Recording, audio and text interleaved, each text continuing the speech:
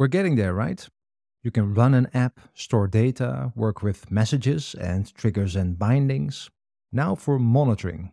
It will be no surprise that Azure has services that can help you monitor applications. Here are some of the options.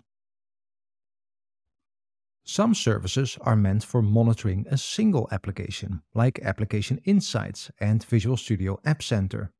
Other services are broader and meant for monitoring resource groups, subscriptions, and other scopes. We'll take a look at services in both categories, and we will start with Application Insights. Azure Application Insights is technically part of Azure Monitor, a broader service, but that doesn't matter right now. You use Application Insights to monitor a single application. This can be a web and also a desktop app. You can monitor many different things, including availability, performance, even client-side performance, errors and failures, usage and events, and much more. You can use availability tests to be alerted when your application is down, even from a certain region in the world. Application Insights collects its data and sends it to a log analytics workspace. Again, not important for now, it's just a data store for analytics data.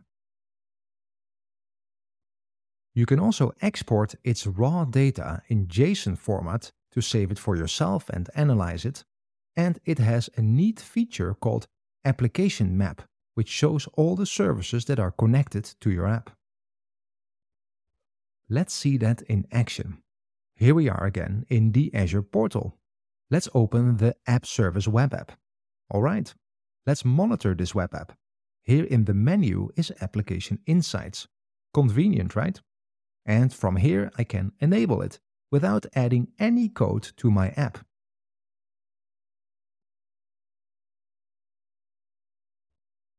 Now I can add code to my app to get more data into Application Insights, but I don't have to. So all of this looks good, and create a new Application Insights instance that is connected to my web app. Alright, that's it. Let's see some of the settings here. I can enable the profiler, cool, and also the snapshot debugger. This thing collects debug information that I can replay in Visual Studio to debug failures from production. Really cool. And if I connect with an Azure SQL database, I can even see the SQL commands that I use. Alright, I'll skip ahead a bit. And now I've used my application so that Application Insights has some data. Let's go take a look. This is the Application Insights instance. It has many features, and we'll look at some of them. First, this is the application map, which I think is really cool. It only shows my web app right now, as that is the only thing in my solution. It's not connected to anything, and it does show the average request time and how many calls been made to this app service.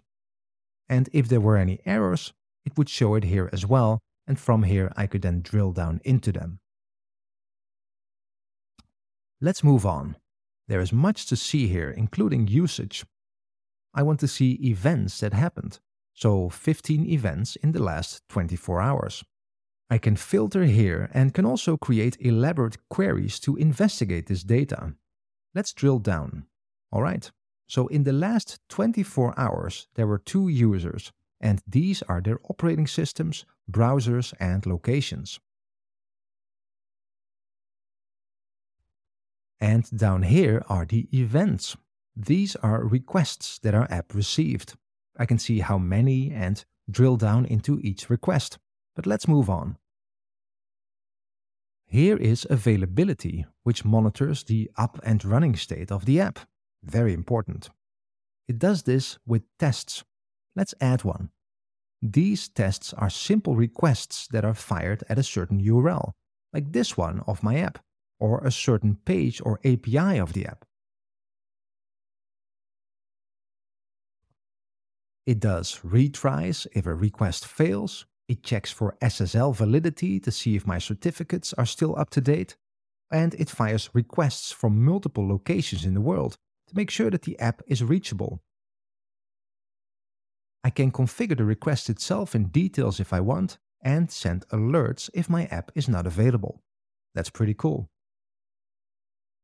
So, these are the basics of application insights.